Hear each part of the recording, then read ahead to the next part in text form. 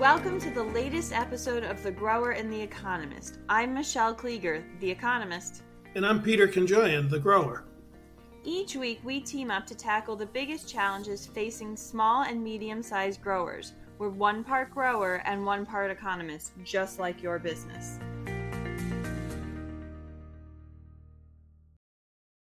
We went through the 1970s and 80s, Michelle, in the cut flower industry.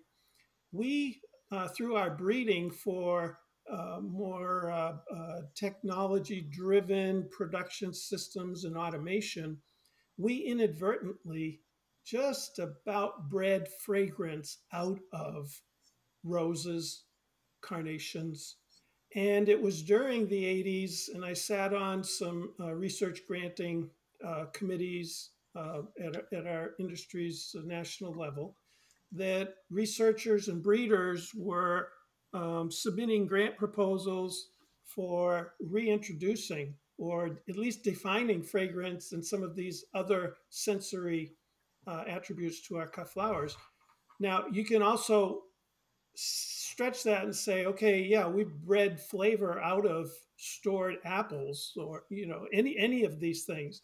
So pendulums swing from one side to another, and we seem to be in a very exciting stage now where it's swinging back to freshness, flavor, nutritional content, et cetera. So I think as our knowledge of plant breeding evolves, we're learning how to put the pieces of the puzzle in place. So I'm very encouraged that eventually we will breed things that we need and not lose characteristics or traits that are desirable.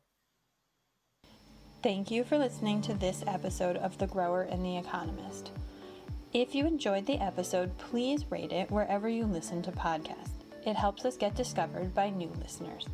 If you have questions, concerns, or would like to suggest a podcast topic, please email me at michelle@stratagerm.com. I love hearing from you. Until next time.